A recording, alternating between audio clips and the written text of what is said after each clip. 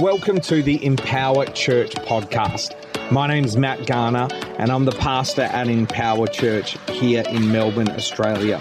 We're so glad you've joined us today, and I am believing that today's message is not only going to inspire you and encourage you, but it's going to empower, equip, and challenge you to be everything that God has called you to be. Hey, if you want more information about what we're up to at Empower Church, just jump on our website, empowerchurch.co, and all the details are there. We really hope that you enjoy the message. All right, awesome. Well,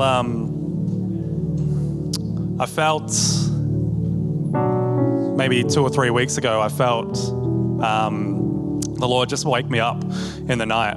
You know, sometimes He just wakes us up and it's just these moments of clarity sometimes where he just speaks, or He just says one thing, or just these epiphanies that He can give. And just maybe 3 weeks ago, I woke up in the middle of the night with just this one sentence in mind, which was, "My power is made perfect in your weakness." And in bringing this message today, it's why, well, I feel like I'm speaking on the teacher of the fivefold, which we'll get into, but I felt God teaching me from that statement of, my power is made perfect in your weakness. And in fact, the whole of APES, the whole apostle, prophet, evangelist, shepherd, teacher, all of it, without His power and our weakness, it's just our own works. It's just our own striving. So in speaking this message today, it's probably going to be in a way that's less in my comfort zone. So forgive me, give me some grace if I get disjointed or, lose my train of thought. Don't worry, we'll get to the end sometime. But that's where I'm coming from. So with that, let's just quickly pray.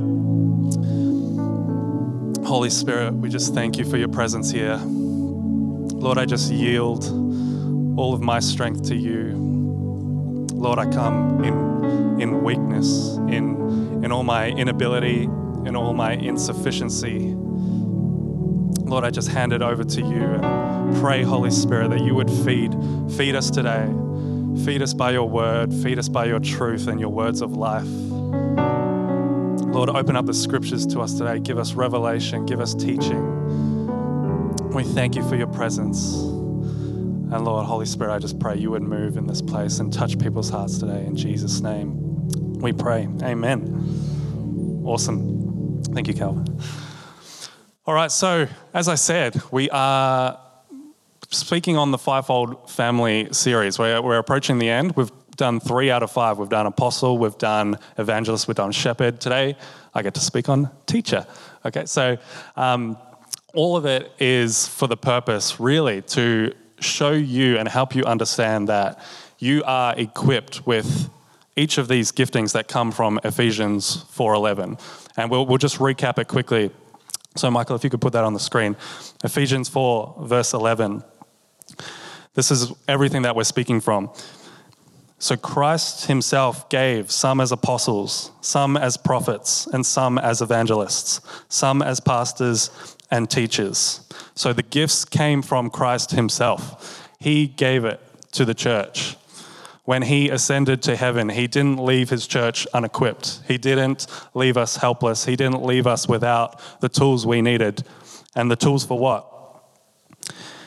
For the equipping of the saints for the work of service. The saints are you and me, to equip us to do His work. To the building up of the body of Christ, to build up this body. So as if you are part of the body, He's chosen you and He's gifted you to contribute to the growth of that body. That's what the role of the APEST is, to help you contribute a gift to help the body build up. To build up the body of Christ until we all attain to the unity of the faith and of the knowledge of the Son of God, to a mature man, to the measure of the stature which belongs to the fullness of Christ. So who has attained the full measure of Christ? I shouldn't see any hands because we won't have that until Christ's return. So that means this is still applicable, okay? Because until we reach the full knowledge of Jesus, until we reach the full maturity, which is when Jesus will come back, He will take His bride. He's currently preparing the bride for His return, okay? And so until that time, He's left us with these gifts to be able to reach maturity and to reach the fullness of the measure of Christ, okay? So each one of you is gifted with these gifts inside of you. There are some people who are called to a full-time calling. That's where we get, the Billy Grahams, who was an amazing evangelist, the Wigglesworth, who was an amazing teacher, or Ben Fitzgerald in our modern day. He's doing great things in Germany and Europe. He's an Australian, but he's using his full-time calling of evangelism. You might be called to that, but probably the majority of us actually aren't going to be in that context. And so I want you, and the whole purpose of APEST, this fivefold family, is to help you see that the one Spirit that was on Jesus, the one Spirit that raised Christ from the dead, that one Spirit lives in you. And if he gives the gifts, then he's gifted each and every one of you to help mature the body, to help bring us into the fullness of the measure of Christ, okay? So that's what we're looking at, the fivefold. You might look through a lens of one where you've just by God's unique design in you, he's given each of us different strengths. He's, wired some people to think one way more than another. But if that's the lens that you find yourself, you might think, well, I really hear the word and hear from God through a prophetic lens. Then that's great. That's a strength. But that doesn't negate the rest of the gifts. That doesn't nullify your ability to operate in the rest of the gifts, because you will find yourself in situations, in circumstances where Holy Spirit's saying, I need you to be a teacher here, or I need you to be an evangelist here. I need you to shepherd this person through this. And so he's going to equip you in those moments and bring out these giftings. So it's not just one, although you might have a strength in one, but it's to help you understand that you can operate in all of these, okay? So today we're looking at teacher. And there's so many examples we could look at. We could look at Jesus's ministry, It says all throughout the Gospels that he taught with authority, that the crowds were amazed by his teaching because he taught with authority and not as the scribes, the experts of the law. They knew the law, but they didn't teach with authority. He taught in the synagogues in a formal context where he would, on the Sabbath, pull out the prophets and read and teach from them. And if you notice, actually in the Gospels, every time he taught in the synagogue, he usually deliberately did something or said something to offend the religious experts. He would say something that would cause them to get all stirred up and riled up, or he would perform a miracle. And you can see every time they were watching him closely. And so he taught in the synagogue, yes, in unpacking the scriptures, but to also rebuke the religious spirit inside of the experts of the law at the time. And then we see he taught on the hillsides, he taught on the shoresides, he taught to the crowds, he taught in homes. So Jesus modeled this amazing gift of teaching. He was always operating in teacher mode, no matter who he came across, whether he came to the well, the woman at the well, suddenly there was an opportunity to teach. It's not just someone up on a platform that is a teacher. That's the first thing we need to get out. In fact, 1% of people will probably be on a platform like this in a formal setting, but 100% of us are going to be called to ministry, right? In our everyday life. 100% of us are going to be teaching in our workplaces, in our community, in our families.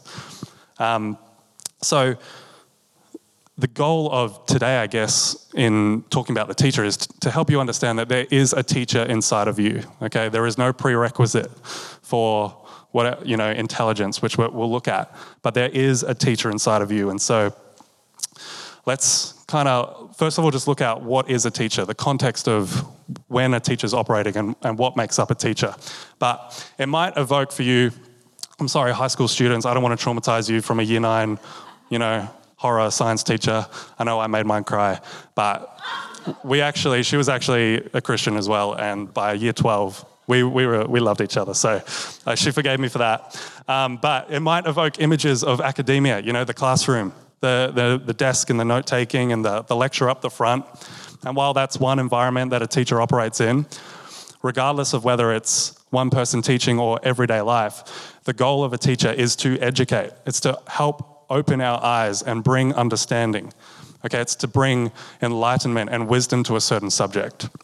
So some of the Old Testament words for teacher, it doesn't necessarily use teacher or teaching, but there's some other words that the Old Testament will use. Words like illumination, words like inspiration, words like vision. And so you can see the whole purpose of teaching is to give this understanding, to open the eyes, to open our eyes, okay? And so if we apply this in a Christian context, the goal of a Christian teacher is to do the same thing, is to bring understanding to the scriptures, to bring understanding to the life that Jesus has called us to live, right? To illuminate in us the word, to bring it to life. And why do we need that? Because we all need help. Frankly, there's a lot of scripture in here and a lot of it goes over our heads. And so teachers come along, whether it's formally or informally, teachers come along to help us understand, to help us live out the word and bring us to understand these things. And there's three things that, well, there's probably more, but there's three things that Paul kind of pointed out of what he wanted to achieve in his bringing understanding in the epistles, right?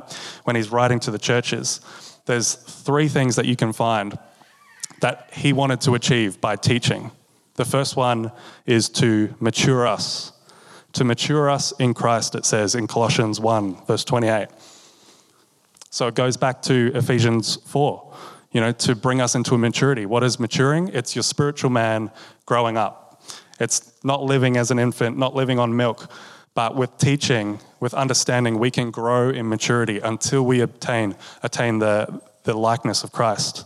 So that's the first one. He wanted to mature us. The second thing, he wants to transform us more into Christ's image. That's what it says in 2 Corinthians 3:18. To transform us more into the image of Christ. So teaching should help us to mature and then reflect the image of Jesus more and more. So if you are learning, if you are hearing, if you are understanding the word, the point is it transforms your image to reflect more of Jesus. And that's what Paul wanted to achieve in his teaching.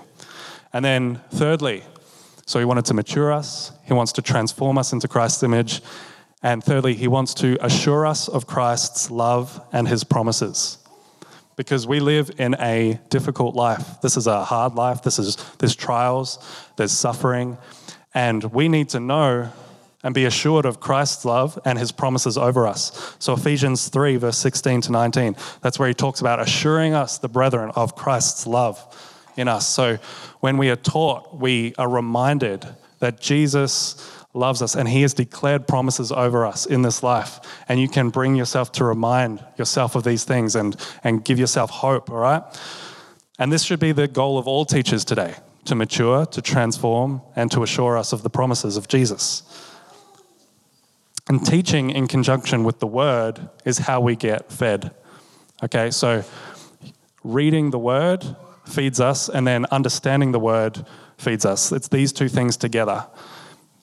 And maybe if you feel like you're stagnant, maybe if you feel like you're not growing or not maturing, you're not quite grasping, why do other people get the sense of like this joy that they're living in? Why do they have that, but I'm not quite there? Well, you could look at one of these two things. Maybe you're not in the word enough. And a lot of Christians today, one of the main reasons that we don't read enough of the word is because we just don't know where to start. But a simple tip that someone helped me with was to just read 10 chapters a day, for example. You can start anywhere, but wherever you start, if you read 10 chapters of the New Testament every single day, you will complete it within a month. Just 10 chapters. And so you could start Matthew chapter 1, read 10 chapters. And if you don't get to 10, then the next day just start where 10 would have finished off. But that way you'll progress through the word and you'll get more of it into you. And that word will mature you and transform you. It's not about comprehension yet, Like we can read a lot and not comprehend it, but there will be arrows that God fires at you because, the more that you consume, the more rhema words that he's going to give you. You can't get the rhema word without the actual logos word, okay? So the more you read, like if that's you, that's okay. We're all starting, we're all, learning. But just try to get more of the word into you, all right? Just start with 10 chapters and see how you go. You'll probably find you'll progress a lot through the word. So that's the goal of the Christian teacher. And so maybe let's look at some of the qualities that a teacher might have. Now, this isn't the be-all and end-all. These are just some practical things that maybe you can identify in yourself. It doesn't mean if you have these things, you are a great teacher. It doesn't mean if you don't have them, you're not a teacher. It's just that, like I said, God has wired us individually. He's designed us uniquely and beautifully. And so I'll read through these things and maybe you might identify with them, okay? But a teacher, they're unique in the way that they process information. So who's our logical and analytical thinkers in the room? There's not many, actually. Yeah, there we are. Yeah, okay.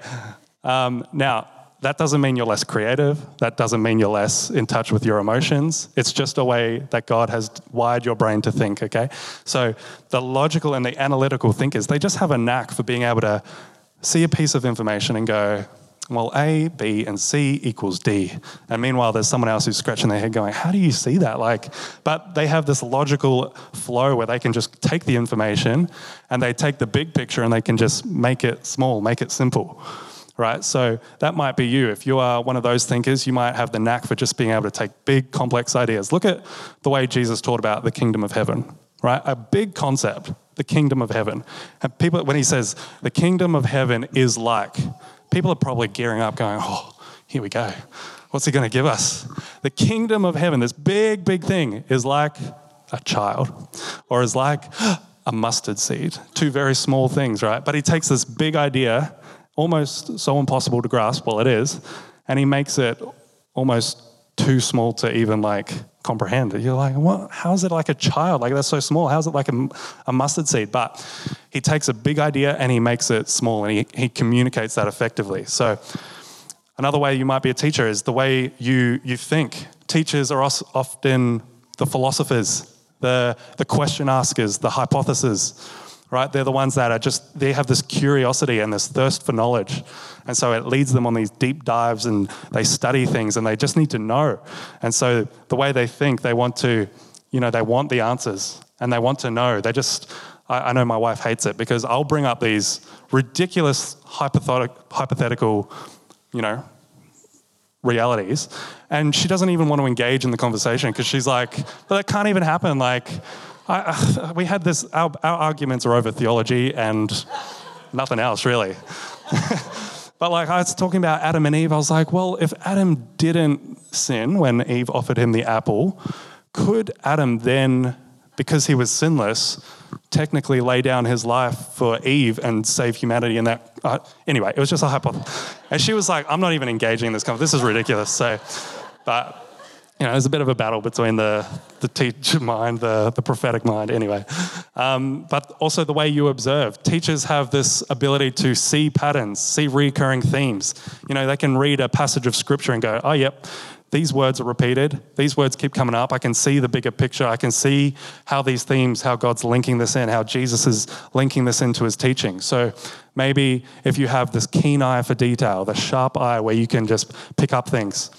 If these are in you, if you identify with these, I want to encourage you that there's probably this teaching gift that Holy Spirit wants to draw out. You're the ones our small groups need to bring teaching, right? You guys are the ones that are gifted to help enlighten and, like we said at the start, to bring understanding and to educate. So there's some of the qualities. Like I said, it's not the be-all and end-all. It doesn't mean you are or you aren't. They're just some strengths that a teacher might have that God's put in them.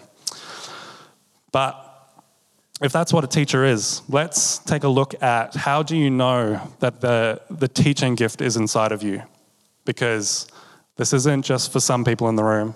There's a teacher inside of everyone, okay? So how do you know that the teaching gift is inside of you? The first thing is the teacher is not, like I said, the expert. It is not about intelligence. It's not about the most studied person, the most head smart person. The prerequisite for teaching is not your credentials. So everyone can take a sigh of relief because it's not up to our intelligence, right? I used to think in my Bible college days, we had a couple of teachers that, one of them was a high school teacher. That was his profession. But I thought that the requirement to be a teacher was you have to have done 4 years of teaching. We had a doctor in theology, so he did his Bachelor of Theology, then a PhD in theology. So he knew the ancient Greek, the ancient Hebrew, and I thought, well, that's the qualification to be able to teach the word. But no, those things help. Knowledge helps, right? Absolutely. But that's not going to be what's anointed. What's anointed is the Spirit inside of you. And so I want you to understand that there is a teacher inside of you, and it's not a prerequisite for intelligence. It's not wisdom. I think of Wes, my brother. He gave me permission to say this, but he admits himself. He's like, man, I don't really process information in the way most people process. He finds it a little bit difficult when there's just an overload of information, right?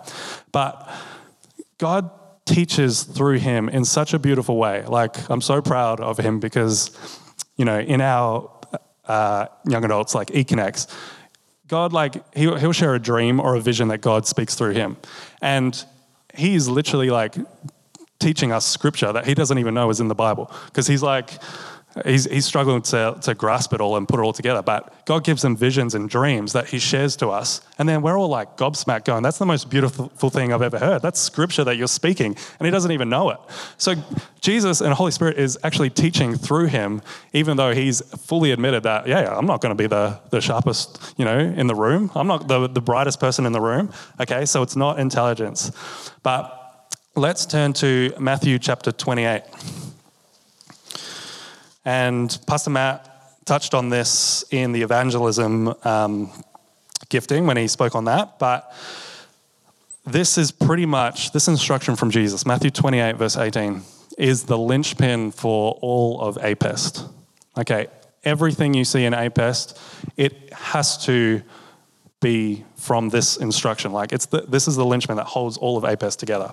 So let's just read it from verse 18.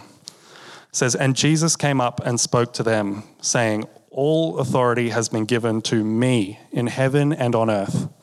Go therefore and make disciples of all the nations, baptizing them in the name of the Father, the Son, and the Holy Spirit, teaching them to observe all that I commanded you. And I am with you always, even to the end of the age. So this is right before Jesus is about to depart. He's pretty much commissioning his disciples to become apostles. Okay, but like I said, when he ascended to heaven, he didn't leave the church unequipped. In the same way, he says to the disciples, all authority has been given to me. Now you guys go, because I have to leave, but you guys are going to carry on the work, right? And so he equipped them. And if we look at this, so Jesus came up to them saying, all authority has been given to me. Notice where it says anything about you in the pretext. There's nothing. It's all about Jesus. And then verse 19, go therefore, or flip the words, therefore go. So the prerequisite is not you, is not your ability. The prerequisite is Jesus. All authority has been given to him. Therefore, I'm giving it to you. So you guys go. What is going? Going is using the apostolic gift. Go into the community. Go into your teaching, your classrooms. Go into your families. Go into your small groups. Be that apostle in your own world, right? Go into all the nations. Make disciples. That's evangelism. That's using your ability to evangelize, your gift to evangelize. Speak to them. Speak to anyone that listens and make disciples. Teach them the truth. Use prophecy. Do you know you can use prophetic words for non-Christians? It's not just the walls of the church that allow prophecy to happen. But in Corinthians it says, if you prophesy to an unbeliever, you reveal the secrets of their heart to them, and they fall to their knees in confession of Jesus. So if you have a prophetic gift, practice it. Ask Holy Spirit, what's a word I can have for my workplace? Because you will reveal something in their heart, and it's only by Holy Spirit that you could know that, and they're going to know that, and they're going to go, whoa, how did you know that? And then you can lead them to Jesus, right? Make disciples, baptize them, be a shepherd to them, get alongside them in their mess. When they want to repent, come alongside them, get in the water with them, deliver them from demons, lay hands on them and pray the Holy Spirit over them, right? That's what a shepherd does. That gets amongst them. And teaching them to observe all that I commanded you. So teaching is directly linked to discipleship. And this is the difference between the classroom, the theory, and the real life application. Discipleship has to have a flow-on effect. If it just stops here with you guys listening, or if Matt's preaching, if it just stops there, it's not true discipleship. Discipleship has to have a flow-on effect. That's how the that's how the body grows. And so teaching is actually linked to discipleship. That means if we're all called to disciple, guess what? We're all called to teach. And teach what? Teach them to obey and observe the commandments of Jesus. Teach them to be more like Jesus. Teach them how he lives. Teach them to, okay, that's actually sin in your life. Like, you want to be more like Jesus, if they're a Christian, obviously. But if they're not a Christian, you can open their eyes. It says, open their eyes and free them from darkness, okay? So he's called all of us to disciple. The disciples in this context is just a reflection of us. The commission didn't stop with the disciples, or else the world would never be reached. He equipped all of us. We are just so you could read this and think of yourself. Think of Jesus speaking to you about this, okay? But yeah, discipleship, teaching, it's about passing on that knowledge and that understanding that we talked about. That's what it's all about. So all of us have the capacity to disciple, whether it's 1 or 2 people, whether it's your family, your children. Your children learn off you. They see and they observe. I remember my dad, he worked in banking, so he had to get up early in the morning. And I would wake up, and sometimes it's 3:30, 4 a.m. And every single morning I could see the light on in his study, and he was there having his quiet time without fail. But you know what it did? It taught me how much he valued his quiet time. And it made me go, he values this so much. He's sacrificing even more hours of his day. He knows he's not going to get much time at night, so he's going to get up early and he's going to get with Jesus. And that taught me the value of that. I went, wow, if he doesn't give that up a single day, then I need to make this a priority in my life, okay? It could be a cafe group, Robin and Wendy. Hello, Robin. Welcome back. They meet up for coffee with a bunch of people, Christians and non-Christians alike, and they teach in that capacity, all right? Without even knowing it, you're actually operating in the calling of teacher. Right? I think of Colin. Colin has a men's group once a month, and we all have a hobby of whiskey, but they're non-Christians as well, and Christians alike that get around and we talk about mental health, we talk about marriage, we talk about work-life balance, and Colin steps into the role of teacher. They don't even know that he's teaching biblical principles, but he's able to speak into their life, and we're able to encourage each other, and it's an amazing group, honestly. Like, we have a lot of fun.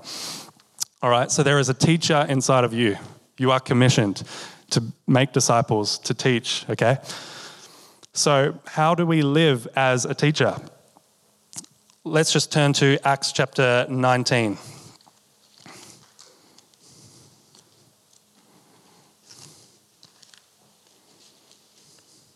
So Acts 19 and 20, it shows the story of Paul basically ministering in the town of Ephesus. Okay, so chapter 19, verse 1. In fact, we're going to read from 1 to 10. And I want to show you 3 ways that Paul actually modeled teacher. And this is for all of us to be able to apply as well. So chapter 19, verse 1, it says, "It happened that while Apollos was at Corinth, Paul passed through the upper country and came to Ephesus and found some disciples." Just as you do, just found some disciples. But he was passing on. He was just moving on to the next destination, and it was Ephesus. He found some disciples. He said to them, "Did you receive the Holy Spirit when you believed?" And they said, "No, we have not even heard whether there is a Holy Spirit." So these are some new believers that haven't even been taught about, everything that the word promises us. And Paul identifies this and goes, "Oh, you don't even know this? Well, let me teach you." And he said, "Into what then were you baptized?" And they said, "Into John's baptism." Paul said, "John baptized with the baptism of repentance, telling the people to believe in him who was coming after him, that is, in Jesus." When they heard this, they were baptized in the name of the Lord Jesus. And when Paul had laid his hands upon them, the Holy Spirit came on them, and they began speaking with tongues and prophesying. There were in all about 12 men. And he entered the synagogues and continued speaking out boldly for 3 months, reasoning and persuading them about the kingdom of God. But when some were becoming hardened and disobedient, speaking evil of the way before the people, he withdrew from them and took away the disciples, reasoning daily in the school of Tyrannus. And that's like a private synagogue without all the whispering ears telling them, "Yeah, that's not right." So he kind of went away. And then it says, this took place for 2 years, so that all who lived in Asia heard the word of the Lord, both Jews and Greeks. So in passing through the upper country, Paul finds himself at Ephesus, finds 12 disciples that didn't know that there was a baptism of the Holy Spirit. He starts engaging with them, finding where they're at, becoming a shepherd to them, right? And then he teaches them about what truth there was. And then he stays with them for 2 years. Now, I know we're not going to be going to a town or a city for 2 years. You know, we've got a life that we're living, but the principle is this. In fact, we're going to see it in Acts chapter 20, right? We won't read this. I'll just go through some of the verses. But there's 3 ways that Paul modeled himself as a teacher. And in fact, he actually stayed in Ephesus for a total of 3 years, it says in Acts 20. So 3 years he was living there. So he modeled the teacher through three things. The first one was his life, okay? He was amongst them, right? He lived amongst them and they knew him. They rubbed shoulders with him, right? When he went to the market, when he went into the synagogue, when he went to, I don't know, hang with the boys at the restaurant, he was rubbing shoulders with these people for 3 years and they were able to see his life, okay? So his students were the people that he was actually doing life with. He knew them deeply and likewise, they knew him. Okay, so Acts 20 verse 20. I did not shrink from declaring to you anything that was profitable and teaching you publicly and from house to house. So he was engaging with them on a regular basis. He was, just as we would go over to people's houses, that's what he used the environment to teach in. Okay? It was woven into his whole life. Acts 20 verse 31. It says, for 3 years, a period of 3 years, I did not cease to admonish each one of you with tears. So they saw by the way he lived, he had such a passion for them and their salvation that it brought him to tears, the love that he had for them. And they could see this. They could see that he cared about them, right? Acts 20 verse 35. In everything, I showed you that by working hard in this manner, you must help the weak and remember the words of the Lord Jesus that he himself said, it is more blessed to give than to receive. So the previous verse in 34, it says, these hands ministered to my own needs. He worked. You know, he was working. He was a working man. And they saw that he worked and he supported himself and he chose, I want to actually be a blessing to you guys and not take the money. You know, I just want to work hard. And so he used that time as a place to engage with them and they got to know him. So he taught by his life. Number 2, he taught by his character. Chapter 20, verse 19. It says, serving the Lord with all humility and with tears and with trials, patience through the trials which came upon me through the plots of the Jews. So he reflected the image of Jesus. Remember what Paul was wanting? He wants us to transform into the image of Christ. He displayed that himself. He didn't just talk the talk, he walked it. He lived this and they saw his humility. They saw how he suffered through trials, but that he was willing to bear that, to be patient through those sufferings. Okay, verse 24, it says, it shows his willingness to die for Jesus. It says, I did not consider my life of any account as dear to myself. So they saw that this guy believes this so much that he's willing to die for Jesus. So his character reflected what he was teaching. Okay, and then the third thing that we can learn from this chapter, he taught by Scripture. The first two, his life and his character, will never be possible if he's not founded on Scripture. It says in verse 20, again, I did not shrink from declaring to you anything that was profitable and teaching you publicly. He didn't shrink back from the uncomfortable parts of Scripture. He didn't share just you're saved by grace and everything's going to be prosperous. No, he didn't shrink back from declaring anything, again, because he cared for their eternal salvation, right? Again, in verse 27, I did not shrink from declaring to you the whole purpose of God. He didn't just cherry pick this one because it sounds good. He didn't hold back the name of Jesus, okay?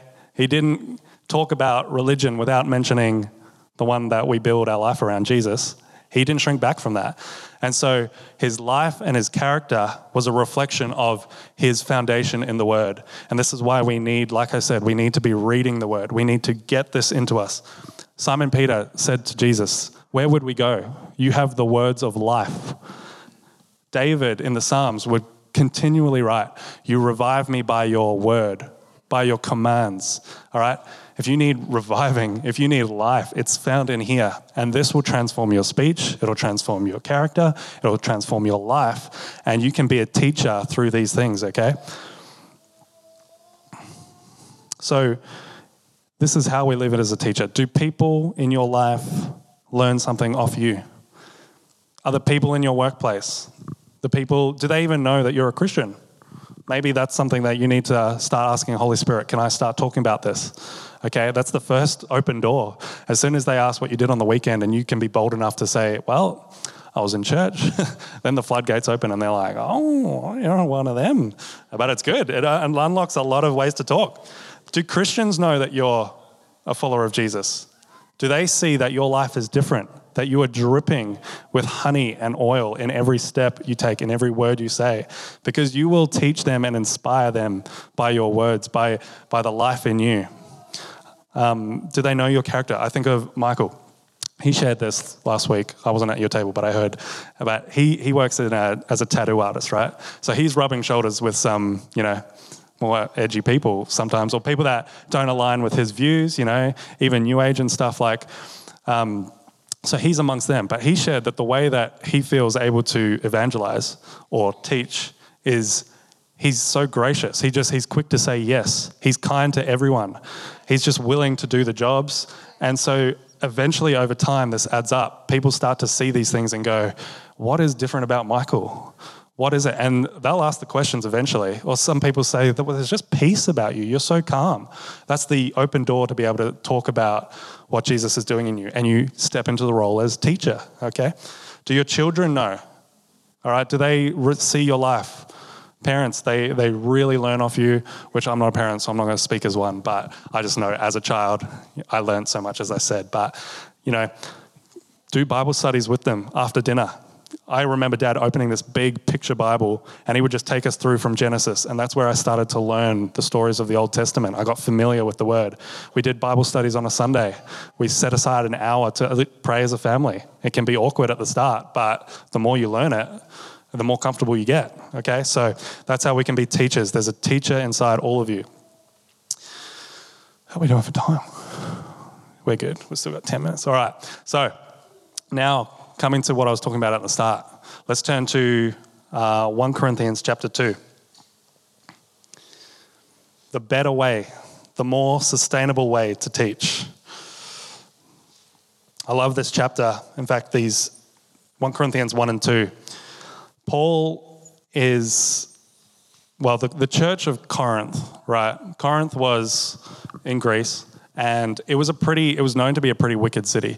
And there were new believers that were struggling to differentiate life with their neighbors and the Christian walk, okay? So there's a few, things that he's coming up against. And what's more, the Greeks were the greatest philosophers of the time. They were the thinkers. They were the ones that had all the wisdom and earthly knowledge, right?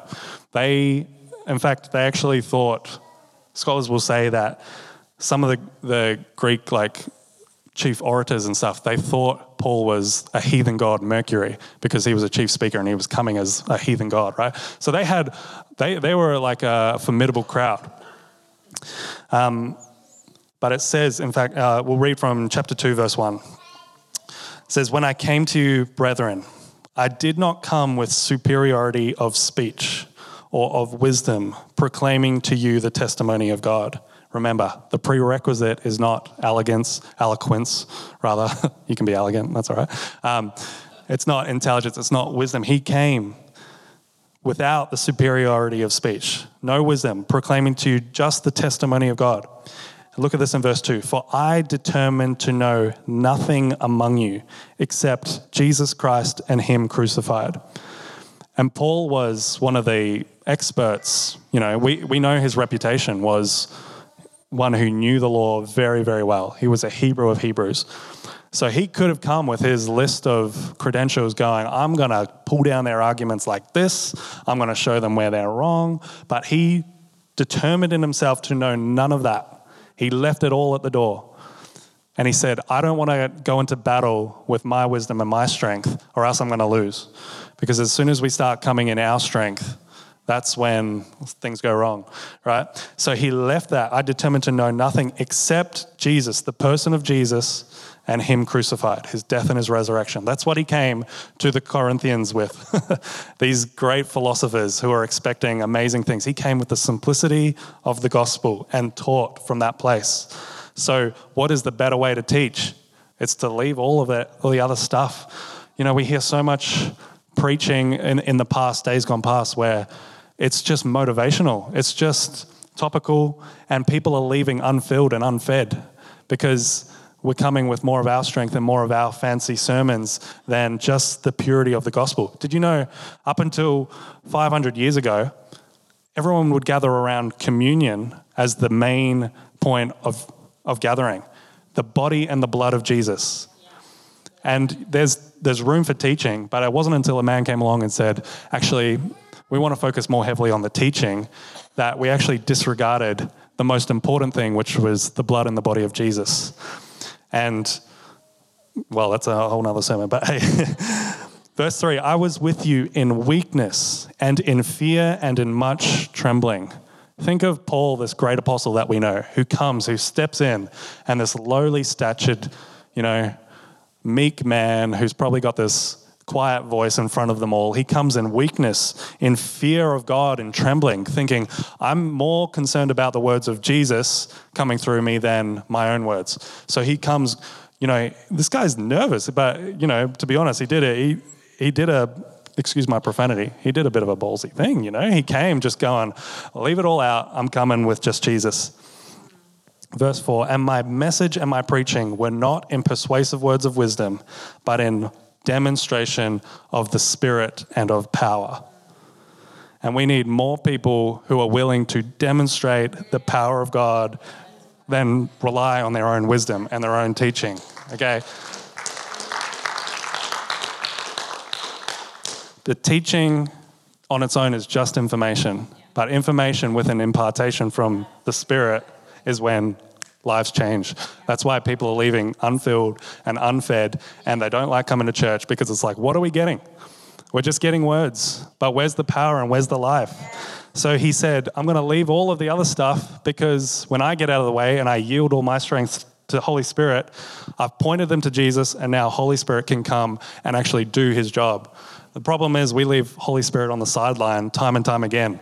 He's there waiting. He's saying, put me in, coach. And we're going, no, just, you're our best player, but just hang there, And we just leave him. And then nothing changes. And we go, yeah, we're the man. We can do this. I'll bring my message today. But no, Holy Spirit is the one with the power, and he wants to demonstrate. He wants to demonstrate through you. He wants to use you and equip you and empower you to be this to other people in your life, okay? And Paul, he backs it up in verse 5, so that your faith would not rest on the wisdom of man, but on the power of God. And this is like just, this is where I want to finish, frankly, because this is what God was telling me. You can't teach on this and come in your own strength. You can't teach on this and expect it to be any other way. But he's showing me this is the more sustainable way. This is when we're resting in God, when we're coming at his feet and just going, now it's your turn. That's when we allow his power. So I want to just give the invitation to people. You may not feel qualified as a teacher. You may not even understand that these gifts are inside of you yet. It may not be a reality. But the Holy Spirit does want to empower you. He wants to equip you. You are equipped. It's just unlocking that and having the understanding of truth. But for some of you, you might want that. You might want that impartation. And Paul teaches, to lay hands, to stir up the gift, and by the laying on of hands, impart these gifts into you. He said, James says in James chapter 1, if anyone lacks wisdom, okay, there is a place for earthly wisdom, but there's a far superior one, and that's heavenly wisdom. James 1 verse 5, if anyone lacks wisdom, let him ask of God who gives to all generously. You can ask for wisdom. I've been asking since I was 10 years old. When I read that, I saw, whoa, a free gift? Like, I'm going to start asking for that. And it's not necessarily a moment of, all the secrets of the universe, like the Matrix. But Holy Spirit wants to come and help your eyes see the Word, help the Word come to life. And over the years, as you get into the Word, He's going to be the one who's teaching you. Holy Spirit is the helper, Jesus said. John 15, when the helper comes, whom I will send to you, that is the Spirit of truth. Why do we need the Spirit of truth? To discern between false teachers, to discern between what is lies. And He will testify about me, and He will testify through you. So there is wisdom from heaven and a Spirit of truth who is your helper. And when the Word is combined with the Spirit, it becomes the sword of the Spirit. But the words by itself is just a dull and rusty blade. But when the Spirit wields the words through you, it becomes a sword, and it becomes something that penetrates hearts and bone and marrow and divides right into spirit. So I don't know if our eldership is here, if there's people, but we've got staff as well, Tomsy, Wendy and Pat. In fact, Andrea, I want you to come up. Beck, if you guys could come up. And if anyone on staff, anyone on eldership, come up. And then if you want an impartation of the gifting of anything, you can ask for it. You can ask for wisdom. But I want us to lay hands on those people that are hungry for that. Or if you just feel inadequate or unqualified, this is the opportunity to allow the demonstration of the Spirit of power, okay? Otherwise, it's just words, okay? But if you're hungry and you have the faith for that, then I want you to come up and just ask for prayer. Okay, so maybe if we could get the band and just have a time of worship. In fact, Jamie and Amy, I want you to pray as well. If people are down here, I want you to be able to pray. Simon and Pat as well, too. So if our eldership and staff could come, but as we worship, if you want wisdom, if you want gifts, there is authority amongst us to be able to,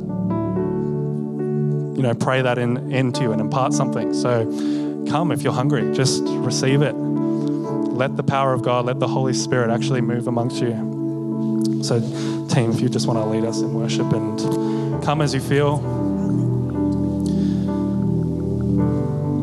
Be filled with the Spirit.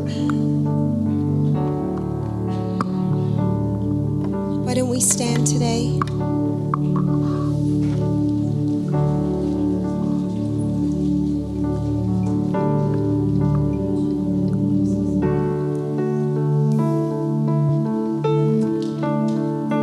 Come on, if you want to come for prayer, we're all in this together. Don't let anyone tell you that you don't fit. And the whole purpose of us doing this series, I suppose, is to, bring awareness to the fact that we all fit. Jesus is the head, we are the body. So if you've got areas in your life that you feel that you want to grow, you want that impartation of the Spirit for some of these gifts, maybe for that to be illuminated, I'd encourage you to come forward. That would be amazing.